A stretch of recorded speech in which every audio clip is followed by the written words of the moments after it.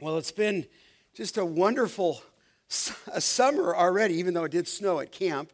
And we are just grateful for what the Lord is doing in our flock. We had a wonderful concert with Keith Getty, and then to go to Hume, and here we are. Happy Father's Day, and then Summer Fest and Kids Fest this Wednesday is going to be fantastic. I always think that Mike Fabares, who's with us this Wednesday night on Sola Fide, I always think Mike is one of the best Bible teachers in America. Heard hundreds of times on the radio each day, and I'm so thankful that he would give some of his time to come up with us and minister to the Word of God, along with all that we have going on with our Kids Fest. So don't miss that. It will be hot, but it will cool down under the shade and by the river, and we're going to have a wonderful time in the 5 solas this Wednesday night on Sola Fide. So we want to make sure that you're at that. And Banks family, we're so thankful that they were with us and with us today. Make sure you greet them afterward. I want to just say a word of thanks to all the people who moved them in and all the people who served at Hume Lake. And we are very, very thankful. Make sure if you see Demo, he was in that wagon all week. And that was extra duty for him. But such a wonderful time to be there to see what the Lord is doing in so many people's life. Well, I said about a week ago or a couple weeks ago, we're going to take a little break from the Gospel of John and do a summer series here before us. I know that some are in and out a little bit. I will be in and out a little bit on some family vacation. Certainly, we want to come back, and we'll come back to John chapter 10 on the Good Shepherd. In fact, I'm anxious to begin John 10 on the Good Shepherd, but I thought with our summer, with the fluctuation of schedules, with so many in and out, that possibly here, just a summer series that would allow us to obviously focus on the exposition of Scripture that might be instructive for us would be helpful. So I want to invite you to take your Bible open to Matthew chapter 5. I'm going to take us in these weeks ahead into the Sermon on the Mount. And so I want to begin that this morning, begin to look at that text this morning. And as we have opportunity, we'll work our way through the Beatitudes. In fact, the Sermon on the Mount provides one of the clearest descriptions in all of the New Testament on what Jesus wants us to be and do as his disciples. Certainly, probably a familiar text to you. Let me just go ahead and read, let's say, down through verse 12. You follow along. Seeing the crowds, he went up on the mountain, and when he sat down, his disciples came to him. And he opened his mouth and taught them, saying, Blessed are the poor in spirit, for theirs is the kingdom of heaven. Blessed are those who mourn, for they shall be comforted. Blessed are the meek, for they shall inherit the earth. Blessed are those who hunger and thirst for righteousness, for they shall be satisfied. Blessed are the merciful, for they shall receive mercy. Blessed are the pure in heart, for they shall see God. Blessed are the peacemakers, for they shall be called sons of God. Blessed are those who are persecuted for righteousness' sake, for theirs is the kingdom of heaven. Blessed are you when others revile you and persecute you and utter all kinds of evil against you falsely on my account. Rejoice and be glad, for your reward is great in heaven. For so they persecuted the prophets who were before you. May God bless the reading of his Scripture. We come to the precious Word of God, which we love here at Grace Church. I personally love the Word of God. It has been my joy probably for the last 30 years to be in it close to 20 to 30 hours of every week, 30 sometimes because I was teaching Sunday morning and Sunday night, and we love the Word of God. But we come here this morning to the master teacher, the Lord Jesus Christ, and the master teacher never rambled. Whenever he spoke, he had a theme, and there's a theme here in Matthew 5 through 7. If you take that New Testament, look back just one chapter, and let me show you the theme. It's stated as such in chapter 4 and in verse 17 as Jesus began his ministry. It said, from that time, in other words, he began his if you will, his public ministry, from that time, Jesus began to preach saying, and here's the theme, repent, for the kingdom of heaven is at hand. And so as he came on the scene, as he opened his mouth, he told people to repent, and then he announced, if you will, the arrival of his kingdom. Now, certainly we don't have all the time to unpack there the kingdom of heaven. Sometimes it's the kingdom of heaven. Sometimes it's the kingdom of God. But that kingdom is the rule of God. One day that kingdom will be a physical rule on this earth. For the momentary time that we have now, it's a rule in our hearts. In other words, when we see that phrase, the kingdom, it just simply but profoundly means that God is king over all. And certainly if you're a believer, he's king in your heart and over your life. And throughout this sermon, the kingdom is mentioned all over here in 5:3, 5:10, 5:19, and 20, 6:10, and 6:33. Now, as we just unpack this on the Beatitudes, I want you to note something here very carefully on the primary audience. Always important to identify that. Look at chapter 5:1. We read it. It says that seeing the crowds, he went up on the mountain, which, by the way, is why we call it Sermon on the what? Mount, but Sermon on the Mountain. So he went up on the mountain, and when he sat down, look what it says there in 5:1. His disciples came to him. The crowds certainly are mentioned. He saw the crowds, but his focus in the Sermon on the Mount, as he came and sat on that mountain, were the crowds. Now, certainly, as you look greater in chapter 7, verse 28 and 29, you will see all the crowds. But his focus is the disciples. In fact, look at verse 2. He opened his mouth and he taught them, saying, and then he ushers into the Beatitudes. So the primary audience is the disciples. Just lock that in.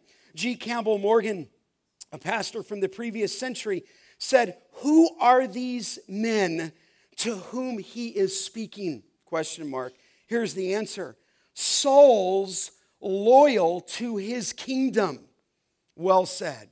Who is this addressed to? It's addressed to us in the body of Christ. It's addressed to believers. It's addressed in 5:1 to the disciples. In fact, Campbell Morgan went on to say that no man can ever have the benefits of this kingdom until he has kissed the scepter of the king. And when a man, he said, is bowed to the king, then he has an obligation to the king, and he must obey the law of the king. So, beloved, Jesus spoke the sermon to those who are already his disciples and those who are children in God's family. In fact, what the Sermon on the Mount portrays is the repentance that's mentioned. Look back in 4:17. It says there, from that time, as we read earlier, Jesus began to preach saying, repent. And so this is for people, 4:17, who have repented, and this sermon becomes the righteousness of those who belong to the kingdom of God. I want to be expressly clear with you. The sermon does not show a man how to be saved, but it describes the characteristics of one who is saved. And so it's important that you recognize that as we walk into the Beatitudes, they are not entrance requirements in order to get into the kingdom, but descriptions of the character and blessings to those who are already in his kingdom. I think Martin Luther was real clear here. He said, Christ is saying nothing in this sermon about how we become Christians, but only about the works that no one can do unless he is a Christian and in a state of grace. And so Jesus, as you're going to see, is going to pronounce blessing, but the blessing comes to those who have entered into Christ's kingdom and repented. And I just make a little bit of a deal on that, because if this point is misunderstood, then the sermon can become a series of legalistic demands by which you seek to pull up yourselves by your bootstraps. It is not that. The sermon, beloved, shows us how to live in obedience to our King. And so the Beatitudes then are ethics of grace, I call them. Or we could even say ethics of his kingdom. And the sermon presupposes an acceptance of the gospel. It answers, what does repentance and what does commitment to the King look like? Now look down in your Bible in verse 3. Obviously you can see that in verse 3. In verse 4, verse 5, he pronounces a blessing. And the Greek word there is makarios. And it literally means, it shows here in ESV, blessed is this person, but it means to be happy. It means to be blissful. And so I think it's kind of striking that when the king began his manifesto, the first thing he said was blessed. The first thing he instructed us in was happiness. But makarios, that word for blessed, differs from the world's idea. The world's happiness is based on circumstances. The world's happiness is based on wealth. The world's happiness is based on health. The world's happiness is based on power. It's about this world, the here and now, this kingdom. Get it while you can, while it's to be get. And that is what the world is all about. In fact, in his screw tape letters, C.S. Lewis had the archdevil Screwtape advise his apprentice demons on the lure of happiness.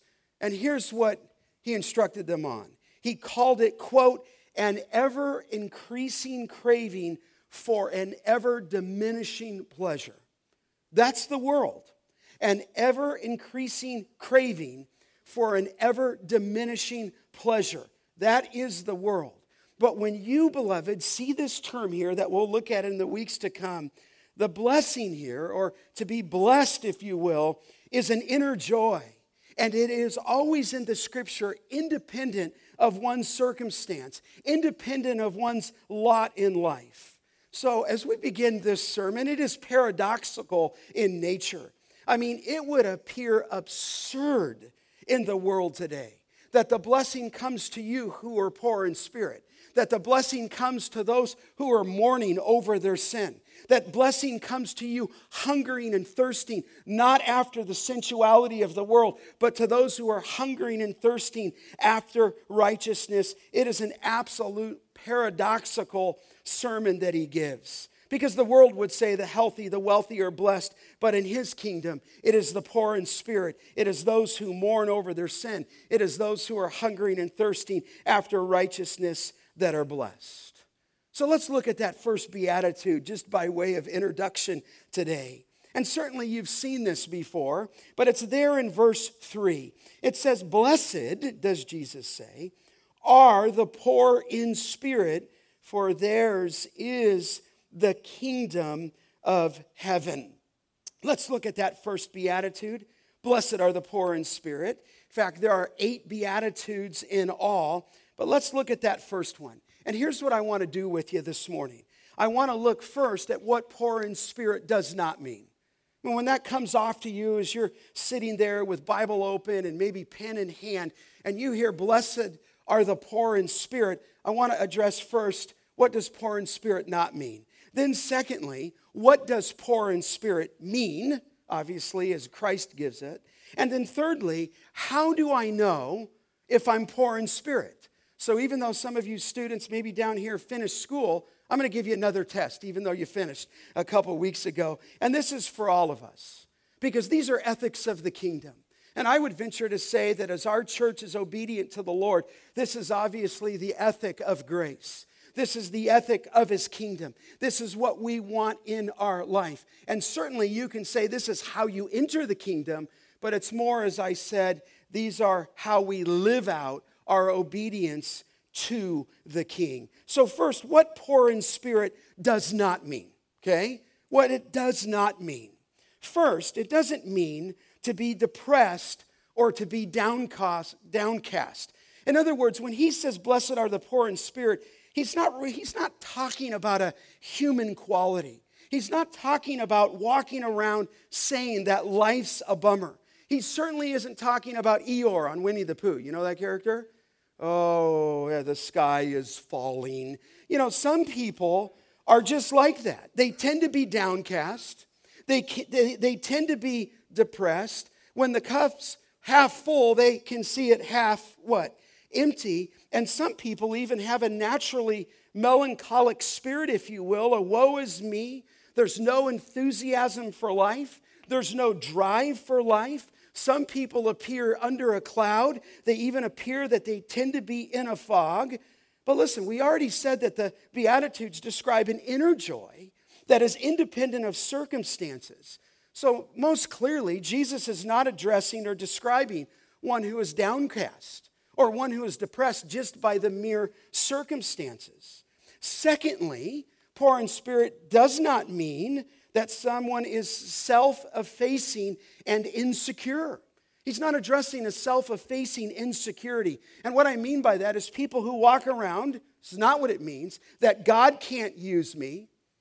Oh, I'm just an average Christian, or I can't witness, or I'm even a horrible Christian. He's not talking about a self-pitying person. He's not even necessarily addressing here someone who is nervous, or someone who is weak, or someone who is vacillating, or someone who by way of temperament may be naturally weak or insecure. That's not what he's talking about. In fact, in Martin Lloyd-Jones' book, his wonderful book, one of the best 5 books I ever read, is his sermons on the Sermon on the Mount. And here's how he described what poor in spirit does not mean in his commentary. He's giving this illustration, and here's how he said it. He said, when I arrived on Saturday evening, a man met me at the station and immediately asked for my bag. In other words, he took a train, he's preaching somewhere on the Lord's Day. He said, then the man talked to me like this, quote, I am a deacon in the church where you are preaching tomorrow. And then he added, you know, I am a mere nobody, a very unimportant man. Really, he said, I do not count. I am not a great man in the church. I am just one of those men who carry the bag for the minister. And Lloyd-Jones said he was anxious that I should know what a humble man he was, how poor in spirit he was, yet by his anxiety to make it known that he said he was denying the very thing that he was trying to establish. So listen, beloved, poor in spirit is not self-effacing insecurity. To be poor in spirit is not mock humility, okay? Thirdly, poor in spirit is not, just trying to unpack this, it is not suppression of personality. When you think of someone who's poor in spirit, it's not somebody who is choosing or thinking they need to suppress their personality. In fact, I'm thinking of the woman's role that sometimes in the days, it seems like not anymore, but in the older days, they would say that a woman needs to be quiet and meek, and certainly that's a biblical concept. But I think it's important to recognize that a woman's quietness and meekness in 1 Timothy 3 is before who? Before the Lord. And so sometimes I think we'd have a wrong view if a spouse, such as a woman, isn't to interact with her husband as though she's to be meek and quiet and not point out his sin. But it is meek and quiet before God. And my point there is that the meekness and the gentleness and the quietness is more to be an internal principle that reflects itself in an outward quality, obviously. But I don't think here, when Jesus says, blessed are the poor in spirit, that he's talking about the suppression of personality. Fourth, let me say what poor in spirit is not. He's not talking about becoming, just for the sake of a word, a monk, okay? You need to avoid the temptation to think that the one who is poor in spirit is the person who makes great sacrifices, such as a missionary. That's not what Jesus is addressing here. And the reason I would say that right off the bat is to be poor in spirit is not something you do. To be poor in spirit is something you are in the realm of the Spirit. So don't think about our missionary basis or any of that, or any pastoral staff, any of that who have given their life to the ministry. I don't think he's talking about some kind of external trapping. And fifth, let me say this, to be poor in spirit, and I just need to say this, it does not mean that you are physically poor. Now, it's interesting that in Luke's gospel, it just says poor, and it doesn't put in pneumatai, in the spirit, okay? But here, when Jesus addresses this beatitude, he's talking about being poor in spirit, and it does not mean that you are physically poor. To be poor in spirit is not the opposite of being materially rich. Listen, this would be true. You can possess nothing, you can give everything away, and you can still lack this quality. So he's not talking about being materially poor here. I mean, if it was talking about this, if this were true, the last thing you would ever do as a believer is help someone out of their poverty. Because in doing such, you would actually be hindering their happiness. I mean, whatever you do, don't give to orphanages. Whatever you do, don't give to missions. Whatever you do, don't give assistance to war-torn countries. Because if he's talking about physically poor, then you could be pulling him out. But most assuredly, he's not talking about that. You say, if that's not what poor in spirit does not mean, then what does it mean? Thanks for asking, okay? So secondly then, what's Jesus talking about here in 5:3 when he says, blessed are the poor in spirit, for theirs is the kingdom of heaven. Listen, as we dive into the biblical word here, two words in the Greek language describe that phrase there, poor in spirit. And first I'm going to highlight poor. There's different words in the Greek language, just like there's different words for love in the Greek language. This is where the language can help. There's a word in the Greek language, and it's this. It's called penes, just for the sake of a transliteration, Penes, penes.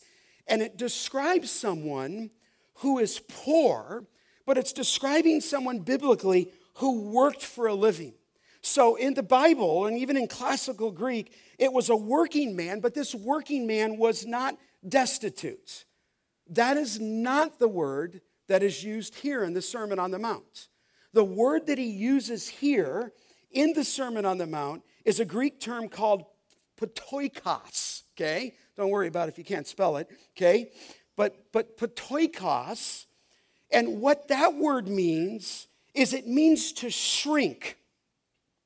It means to cower. It means to cringe like a beggar is what the word means. In classical Greek, it referred to one who was reduced to being a beggar in the dark corner, okay? The picture here is that of a cowering, cringing beggar who has one hand held out for alms, and with the other hand, he's covering his face because he's ashamed of being recognized. So whenever you see that word ptoikos, okay, it describes one who is totally destitute.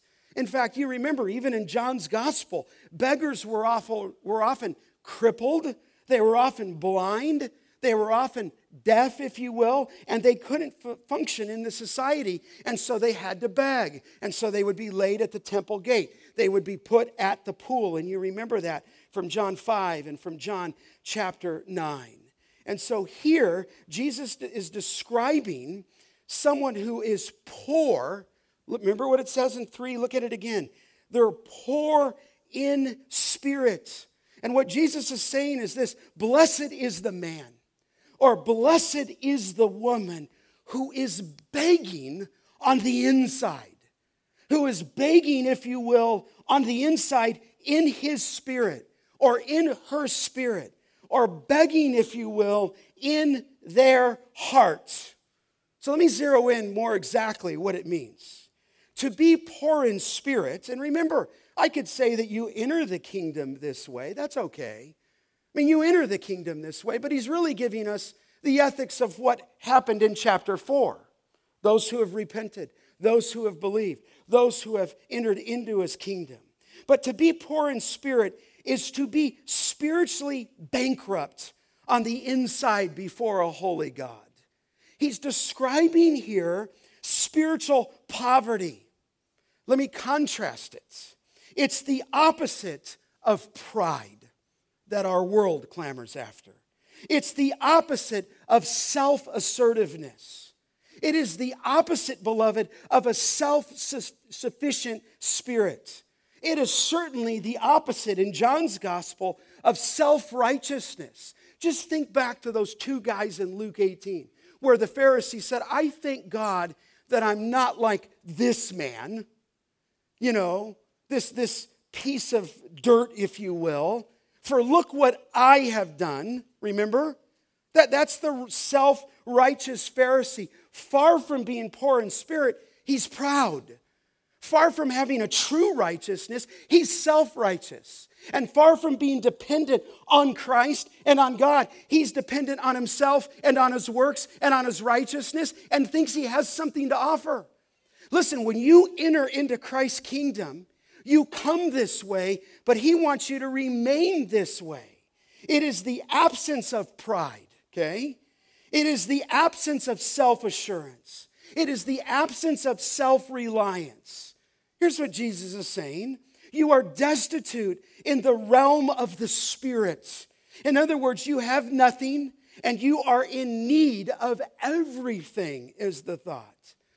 One said it this way, one commentator, he said, poor in spirit is to recognize your total spiritual destitution and complete dependence on God.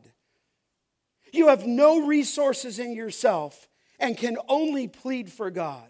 He said, you know you have no spiritual merit, and in that sense, your pride is gone, your self-assurance is gone, and you stand, if you will, empty-handed before God. That's what it means to be poor in spirit. It is total honesty before God, no duplicity before God, no hypocrisy before God, but if you will, broken and bankrupt before God. Let me just highlight this from some other scriptures. I think they'll come up on the screen.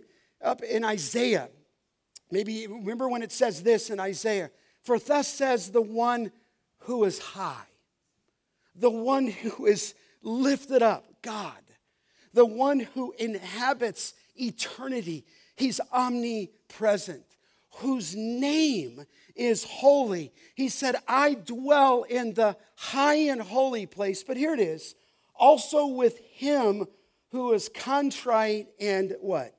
Lowly of spirit. In other words, there it is to be poor in spirit. He's dwelling with those who are contrite, broken over their sin, and lowly in spirit. You know, it's just funny, just for me to say this. Do you think once you become a Christian that we could become prideful? No, actually, what the scripture is saying is you enter in as a beggar, you remain as a beggar. And so if you think you ought to get to some super hop or some super maturity, no. Jesus begins his manifesto of the king, and he says, I want to pronounce a blessing on those who are poor in spirit, the ones who are contrite and lowly of spirit. Then there's another place in the book of Psalms. You certainly remember this. There. The Lord is near, what? The brokenhearted. And he saves those who are crushed in spirit. This doesn't necessarily describe someone who's only in a trial. I think we ought to be brokenhearted, and I think we ought to be before him all the time as spiritual beggars. Psalm 51, remember after David said, the sacrifices of God are a broken spirit and a broken and contrite heart, O God, you will not despise. There's the teaching of Scripture. There is what it means to be poor in spirit. And certainly the man who was the tax collector in Luke 18 said, oh God, be merciful to me, a what?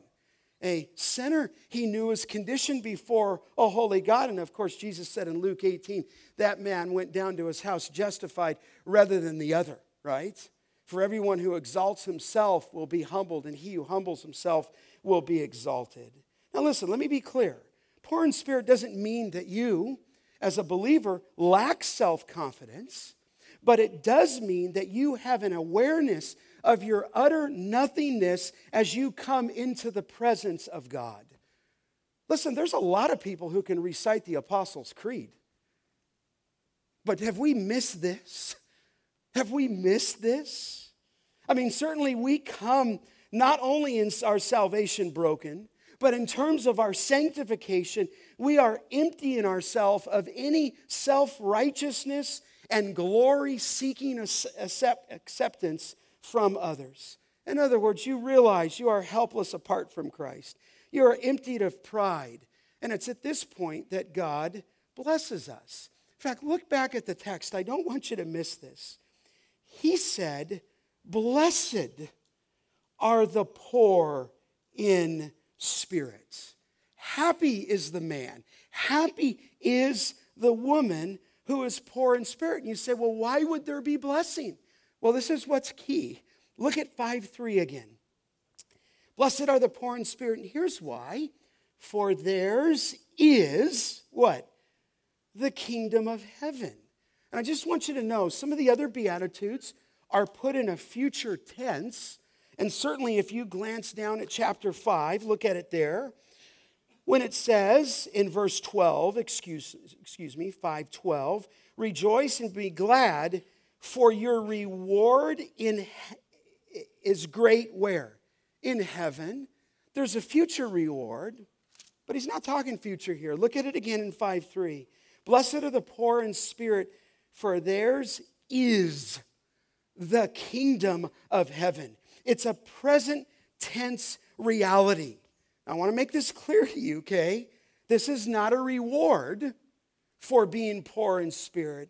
This is a recognition of what you already possess back in chapter 4, 4:17 and 4:23. You are blessed because as you sit here, yours is the kingdom of heaven. So you may be able to let other people walk over you. And you may not be the person that's going to stab someone in the back in business to get in front. You may be looked over because you're not as assertive as other people. But listen, beloved, blessed are you. For yours and even now, you are the recipient, if you will, of the kingdom of heaven. You possess the kingdom of heaven. In other words, when he saved you, he brought you into that spiritual kingdom where Christ reigns and rules in your heart. And here's the implication. It is the lowly, it is the humble that possess the kingdom. Listen, the world may hate you. Your family may think you're strange, but yours, even now as we speak, is the kingdom of heaven. In fact, look back just at chapter 4, verse 17. Just to show it there, show you again. He began to preach saying, repent, for the kingdom of heaven is at what? It's at hand. It's right now. And so as we sit here, we already own a kingdom. You don't need to manipulate your kingdom now. You don't have to crawl over everybody to get on top. His kingdom looks different. Jesus, remember in the garden, he said, if this world were my kingdom, my servants would be what? Fighting. He would have called on 1,000 legion of angels and come and shut that down. But this kingdom, it's a future kingdom, but it's a kingdom right now ruling and reigning in our hearts. But you might be sitting there and you say, well, how do I know? How do I know if I'm poor in spirit? Can I just give you 7 practical principles to see if you're poor in spirit? Obviously, this is something that is ours, but it's something that we must become at the same time. Let me just see if we can discern for my own heart. I was greatly convicted. And in your heart, if you're poor in spirit. And I've developed these from Thomas Watson's book on the Beatitudes and another Puritan by the name of Jeremiah Burroughs. I've adapted them. But here's how you'll know if you're poor in spirit. And would it be that all of our marriages would be marked by this? Would it be that all of our relationships will be marked by this? Would it be that as you came today, it wouldn't be about yourself, but it would be about others and God himself? But number one, if you're poor in spirit, you will be weaned from self. You will be weaned from self. In other words, a person who is poor in spirit has lost his sense or her sense of self. In other words, all one thinks about is glorifying God and meeting the needs of others. The poor in spirit are divorced from themselves. Why? Because it's about his kingdom. It's about other people. It's about loving God. It's about loving others. C.S. Lewis said this. He said, whenever we find that our religious life is making us feel that we are good, that we are better than someone else, he said, I think we may be sure that we are being acted on not by God, but the devil, he said. He said, the real test of being in the presence of God is that you either forget about yourself altogether or you see yourself as a small, dirty object. And he said, it's better to forget about yourself altogether. Listen, when you're poor in spirit, when you're broken over the Spirit, you men won't be fighting with everybody around you. You won't be fighting with your spouse. You'll be so broken, such a beggar before the throne of God, that it won't be about you. Somebody said that humility is not thinking merely about yourself, but then they said it's actually not thinking about yourself at all. So let me just ask you, is that you? Are you weaned from self? Okay. Do you have to have it your own way? Or are you entering into his kingdom broken and poor in spirit and remaining in that kingdom broken and poor in spirit? But secondly, here's another way to test if you're poor in spirit, is secondly, you will never complain about your situation. You'll never complain about your situation. If you're poor in spirit or filled with the Spirit, you will never complain about your circumstances because you know that you don't deserve anything. You will suffer without complaining because you deserve nothing. In other words, you already have the kingdom. You don't need to fight for your kingdom. You already have the kingdom, and the kingdom's now ruling in your heart, and there's a future kingdom coming to you. Is that you? Are you complaining about your situation, dads or moms or students? Have you lost sight that we come into the kingdom as beggars and we ought to remain as a beggar? That we ought to be before God when we wake up every day broken over our own sin, humble before God, contrite and lowly, seeking his face? Thirdly, when you're poor in spirit, you will see the virtues and strengths in others. It's a good test. A person who is poor in spirit will see only the excellencies of others and his own weakness and sinfulness. In fact, you would be happy and content when others eclipse you. And I got to tell you, I just was convicted right there. Because I think sometimes I have expectations in my heart of what people should do and be. And I think sometimes I can see weaknesses rather than the strengths in others. But listen, when you're broken and when you're poor and when you're a beggar, if you will, in terms of the Spirit, you're going to see the virtues and the strengths in other people, and you'll accentuate them. I think as a young pastor, I would get frustrated with people at times. And sometimes if you're gifted in a certain way, you have an expectation that certain people ought to be performing this way. And I realize that often, far from being helpful or even being a leader, that can be prideful. And I'm reminded that even when you begin to look at the gifts mentioned both in Ephesians 4 and in Romans 12, they talk about humility.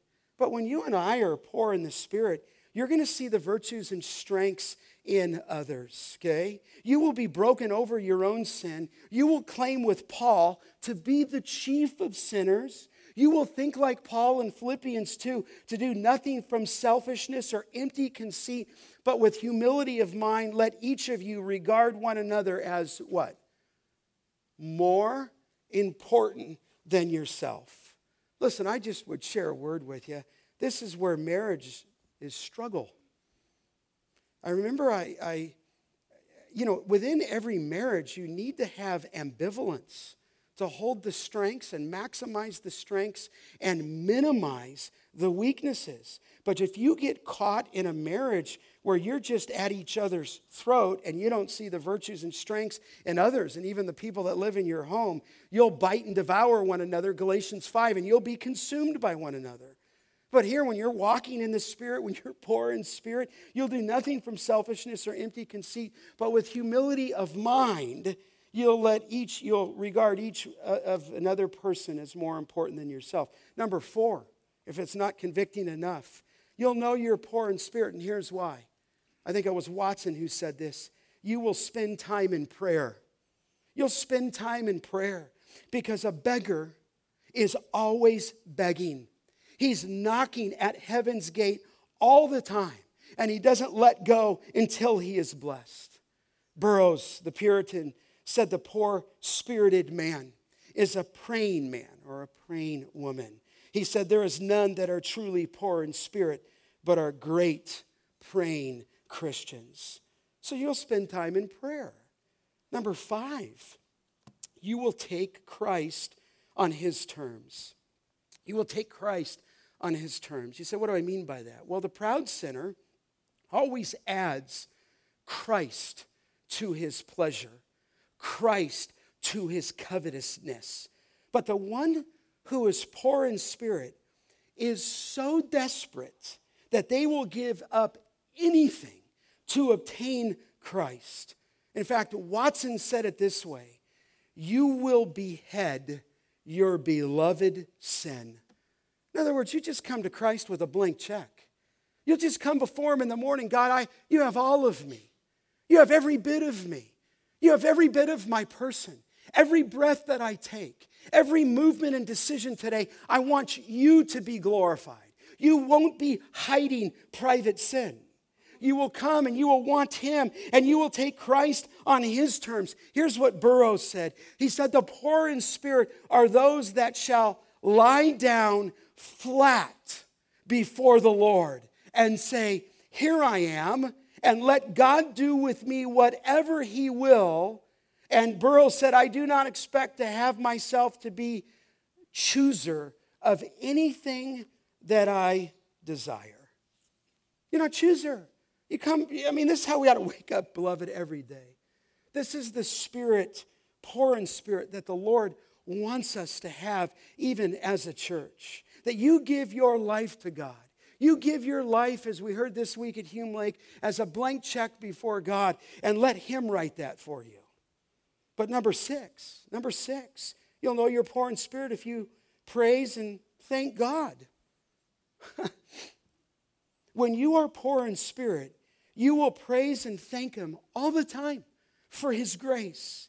You will express overwhelming gratitude toward God because you know that everything you have is a gift from him.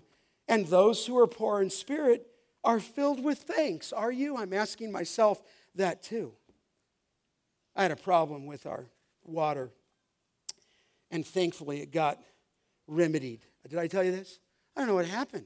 We just had normal water flow in our house, and all of a sudden something happened. I don't know what happened. I don't know what goes on under the ground, and I don't know what happens in the root system. And so I felt like I'm living in a third world country. I'm in a shower and I'm trying to run, just ting, ting, ting, ting. Something happened.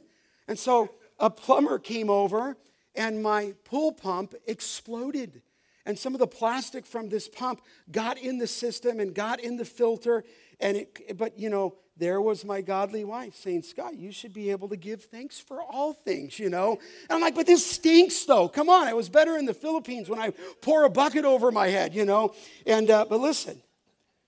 When you and I are poor in spirit, you'll praise and thank God for everything. See, we have expectations, and we just ought to be so glad that he saved us, right? We ought to just be so glad that he redeemed us. Burroughs said this, speaking of the world. He said, the world? He said, they are troubled. They are troubled with their afflictions so much, and that their mercies are so little. He said, but the poor-spirited man or woman, he wonders that his mercies are so little and that his afflictions are so little, and therefore he is thankful for very little. Is that you? I was just crushed by this. I don't care if you became a Christian 30 years ago. Does this describe you and me even now? That you're going to praise and thank him for everything? Number 7, and finally, you will tremble at his word. And I'm basing that on Isaiah 66:2. To this man will I look, even to him who is poor and contrite of spirit, and that trembles, there it is, at my word. Burroughs said when he comes to the word, he hears it opened and he looks upon it as having a dreadful authority in it. He looks, and we understand what he means by that. He looks upon the word as a thing to be above him, and his heart trembles lest he should not give it the due respect that the word that he ought to do. Do you tremble at his word? Are you in his word? I pray that you would be in his word. If you're poor in spirit, you're going to tremble at his word. You're going to open your text up in the morning or in the night, and you're going to say, Lord, speak your truth to me. So how can you know if you're poor in the spirit? Number one, you'll be weaned from self. Number two, you'll never complain about your situation. Number three, you will see the virtues and strengths in others. Number four, you'll spend time in prayer. Number five, you'll take Christ on his terms. Number six, you'll praise and thank God. And number seven, you will tremble at his word. Listen, as I thought about this, I thought all of these are bound up in the person of who? The Lord Jesus Christ. I mean, here is the gospel in miniature. If there was ever anybody weaned from himself, it was Christ. He came down only to do the will of his Father. If there was ever anybody who was this, it was Christ. He would never complain about his situation. He only came to please him. He came only to obey him. And when you think about, you will see the virtues and strengths in others, that's Christ looking over and past the disciples' sin and their failure of faith at times to build into them a group of men that would change the world. If there was ever any man who was poor in spirit, it was the Lord Jesus Christ. Often in the Gospels, going up to the mountain. In fact, right before this text in the other Gospel, he went up to the mountain and prayed all night and called his disciples. Then he came down from the mountain. They sat before him on the mountain. He opened his mouth and he said, here's what the ethics of grace look like. But he spent time with his Father. And beloved, you know that if he was God and he was also man and he depended on his Father, then how great should our prayer lives be? What should our prayer time look like as a church? You think of number 5, I said it here, you will take Christ on his terms. Certainly he took God on his terms. Not my will be done, but your will be done. He praised and thanked God for everything. In fact, on the cross, as one of the men across from him at the cross, he said, today you'll be in paradise with me. And he said, Father, forgive them, for they know not what they do. He was always praising and thanking, and he trembled at his word when he was tempted, as you know, by the devil. He opened his mouth 3 times and said, it is written. You know, some of you might say, genuinely so, I have given up everything. I've given up my reputation. I've given up my finances. I've given up my time. I've given up my talents. I've given up my energy for God's kingdom. There were many people giving their energy last week to our students. And I would say to you, praise the Lord. And here's what you get. Not as a reward, but as a blessing. You get the kingdom of heaven. See, when I looked at this isn't really like a harsh message. The emphasis is on the blessing that comes to you because yours already is the kingdom. Listen, you get God now. You get a new body later. You get everlasting life. And in the future, a place where there's no more sin, no more death, no more suffering, and everlasting peace and fellowship with God. You get it all. So you ought to walk out of here being blessed. You ought to take your trial, my trial, your trial. Some are smaller and greater than others. But you ought to say, listen, you're blessed, you're happy, you're blissful. Not based on your circumstance, but based on the fact that yours is the kingdom of heaven. Think about this scripture in Mark 10. Peter said, we've left everything and followed you. Here it is. And Jesus said, truly I say to you, there is no one who has left house or brothers or sisters or mother or father or children or lands for my sake and for the gospel, and I love this line, who will not receive 100-fold what? Now. In this time. Houses and brothers and sisters and mothers and children and lands. And then he honestly says, with persecutions, but in the age to come, what? Eternal life. Listen, we ought to orient our future towards heaven. I mean, I don't know how to quite say it. If you're in here and he's forgiven you all your sins, and he's taken them and scattered them, if you will, as far as the east is from the west, if he's buried your sin in the deepest part of the sea, if he declares upon you this morning, and you already have that status because of your repentance and belief, the status of no condemnation, then I'm just saying, beloved, we ought to be the happiest people on earth, right? Not in terms of the world's power, but in terms of Christ's kingdom. Look at this verse, 1 Peter 3, and we're all done. 1:3 actually.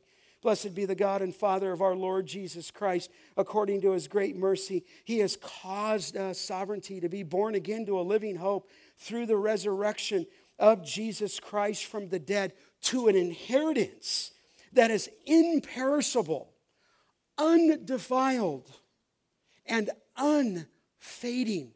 Listen, I suppose, probably cheesy to say it, but Golden State Warriors can take that crown, whether it's them or the previous year, the Cleveland Cavaliers, but that thing's going to burn in the end.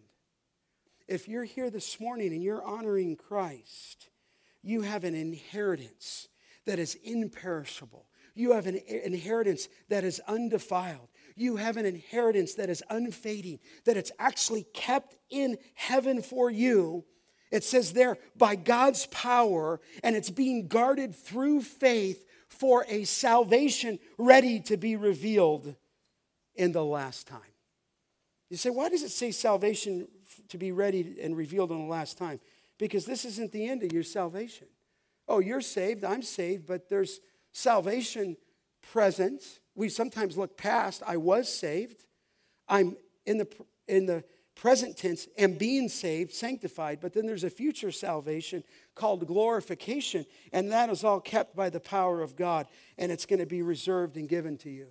So, beloved, I say to you, go be who you need to be. But here's ethics of the kingdom. Here's the life that Jesus wants to live. The emphasis isn't being poor in spirit. The emphasis is on the blessing that is yours. Amen? Stand with me. Stand with me. And we won't have a closing song today. Let me pray for you. Go out and encourage someone today. Pray with someone today. Guard your heart. But let's make it be that we become a church of spiritual beggars on the inside. Don't ever think you're going to come to a place where, I just close with this. This one's just for free. I've seen people tell me, well, Pastor Scott, I've been in prayer sessions with a particular person, and once I went into that prayer session, it just changed the rest of my life. I became something that I've never been before. And I've had people tell me this. It was this one experience, this one time, this one thing, and I thought, I don't think the Christian life works that way. Just to encourage you. If you feel like you're a beggar and you're dependent on him today, welcome to the kingdom. That's how we should be all of our life. We enter in as a beggar. We remain as a beggar. You never get to a place where you take some holy hop or some baptism of the Spirit where you no longer struggle. Jesus said, this is what life looks like in the kingdom. Would it be that we'd be a church of beggars? Amen? Let me pray. Father, bless us, direct us. You have blessed us. Father, if we're in Christ, you forgave all of our sins. And it even says to Jesus, for theirs is the kingdom of heaven, both now and in the future. It's now and not yet. But Father, we're already experiencing that according to Romans 14, that the kingdom of God is love and joy and righteousness. And he already said, repent, for the kingdom of heaven is at hand. If there's any here who have never entered, would it be that they'd come this day, that they'd repent of their sin, that, Father, they'd believe on the Lord Jesus Christ, that, Father, you could rescue them from hell and give them the kingdom of heaven today. But here's the turnstile upon which comes in. It's not through self-righteousness. It's not through self-assertiveness. It's back in chapter 4 of repenting, and then in the Gospel of John of believing. So, Father, do your work. Thank you for the wonderful week we've had with the Getty concert. Thank you, Father, for Hume. Thank you for those who tirelessly served. And, Father, we look forward to Wednesday night. to understand the doctrine of faith alone. Give us joy this day. Your blessing resides on us. We give thanks for the Lord Jesus Christ. And everyone said, amen. Have a wonderful day.